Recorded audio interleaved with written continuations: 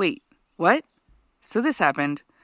I'm Rachel Vallisnor, and this is the podcast Hell is Not the End, although it feels like just the beginning sometimes. Is anything really the end, though? This podcast is meant to explore the limitless possibilities of one's own soul. Why do people do bad things? Why are there countless happenings beyond understanding? Why, when we are cautioned not to do something, do we just do it anyway?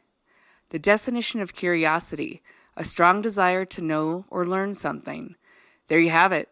I will curiously explore why. Hell is not the end. What is the worst way to die at an amusement park? What is your fear of how you might die at an amusement park? Is this something that you think about ahead of time before you go on a daunting ride? While you're already on the ride? Or do you just go with the moment and hope for the best? Pretty much all of my family and friends have on many occasions thought about horrific moments that can realistically and unrealistically happen while on rides at our favorite amusement parks. Although it's not best practice to express your fears while in line waiting for your turn on the specific ride that haunts you, but this is something that we just do anyways. Moni has the most common fear, I think, or maybe not. Hers is not only falling off a roller coaster, but falling off a specific roller coaster. One of our childhood favorites, the Colossus at Six Flags in Valencia, California. It was one of the tallest roller coasters in existence at 125 feet. A twin wooden roller coaster whose tracks ran parallel to each other that debuted in 1978 and that has been modified over the years several times. 6 months after Colossus had opened, a 20-year-old woman was ejected from the roller coaster and killed. Moni's fear was that the lap bars were really too low on your body that left a ton of room for error. She could see herself falling at 62 miles per hour, plunging to the ground and smacking her head on every beam on the way down. Talk about a headache. The Colossus no longer exists as it was dismantled in 2014, making way for the new and improved Twisted Colossus, a hybrid roller coaster mixing wood and steel. Riley's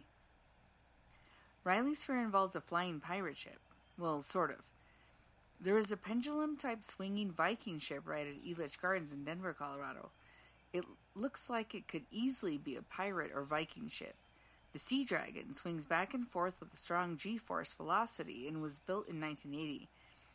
There are no restraints on the ride and it's considered to be family-friendly.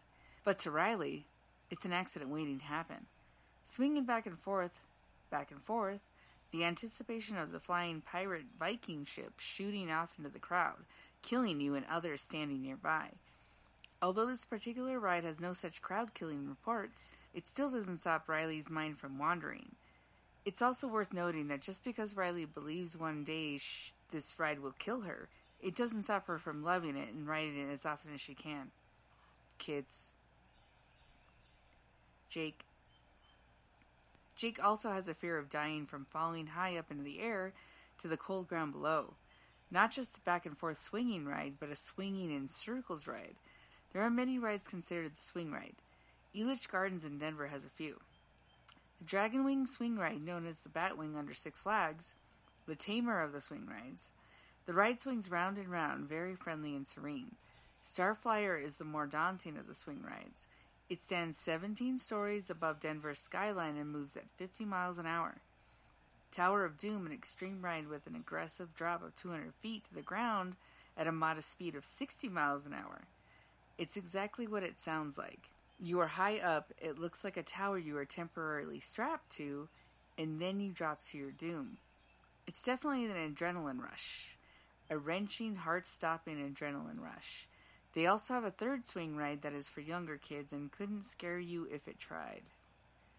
Side note, Jake also has a fear of carnies that may kill you, like at a carnival. Even workers at an amusement park, even though he's not sure of their titles, he knows it's not carnies. A very haunting fear that someone pretending to help you will kill you. Corey has a fear of drowning on a ride. So she says, let me explain. I feel like it's either the Pirates of the Caribbean or it's a Small World, maybe even a ride just like them. She did single out those Disneyland rides, so this is where we go. She has a fear of getting stuck on the ride when it shuts down.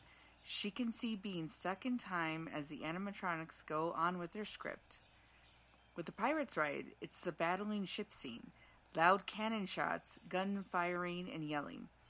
Would anyone hear her if she fell over? I did tell her that I thought it was like 2 feet of water. This doesn't faze her at all. She still thinks death is a possibility. The thought of the singing childlike animatronics on It's a Small World is just too much for her. Maybe even being drowned by one of them during the incessant singing and music. Even when the ride stops and you are just stuck there with no choice but to listen, watch, and wait. Scott has more of a wondering than a fear. He's not really one for amusement parks and will only go if I ask him. But it's absolutely crossed his mind of how he might die at an amusement park. if that was indeed a thing. His is decapitation. Once a long time ago, we were at an amusement park and he was wearing a hoodie. It was before the roller coaster rides had cubbies or lockers to hold your personal items while you were on the super intense ride. Scott was wearing a hoodie and put his camera, hat, and sunglasses in the hoodie pocket. As luck would have it, the camera and sunglasses fly to the hard, cold concrete floor below. He feels terrible. We look around the ride's perimeter just to see if by chance any item on the ground is recognizable. Nothing is, of course. The ride's perimeter is way too large to search from the safety gates. Scott says, "What if I jump the fence and go look?" I say, "Watch your head." We both laugh and move on. "It's not the end of the world," he says. He has never been one to freak out at the loss of something material. Yeah, it stinks, but it's never the end of the world. However, it's definitely been a thought that has crossed his mind of how he might die at an amusement park. Just say no to decapitation. AJ. AJ's fear is not one I've ever heard of before. Straight up, it's poisoning my churros. The hell you say? As a lover of churros and amusement parks, it's natural that these paths will cross, right? I suppose there are many ways to die by churros, like if you think about it and stuff. Regular churros, or even frosted churros. Oh, the horrors. My hope is that no one has to live in fear, ever. As always, I will never give up and read the signs. Special thanks to all my favorite people on this planet and wikipedia.org. Thanks so much for listening. I am Rachel Vallisnor, and this is the podcast, Hell is Not the End.